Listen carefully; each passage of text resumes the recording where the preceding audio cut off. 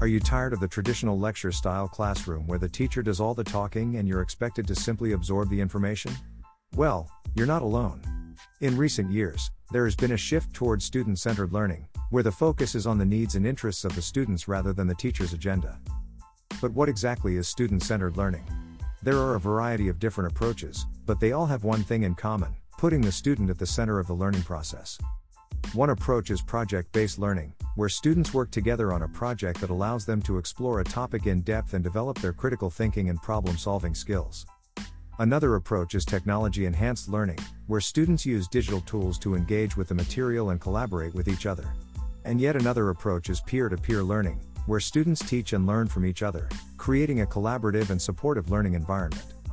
Whatever the approach, student-centered learning is all about empowering students to take ownership of their own learning and develop the skills they need to succeed in today's rapidly changing world.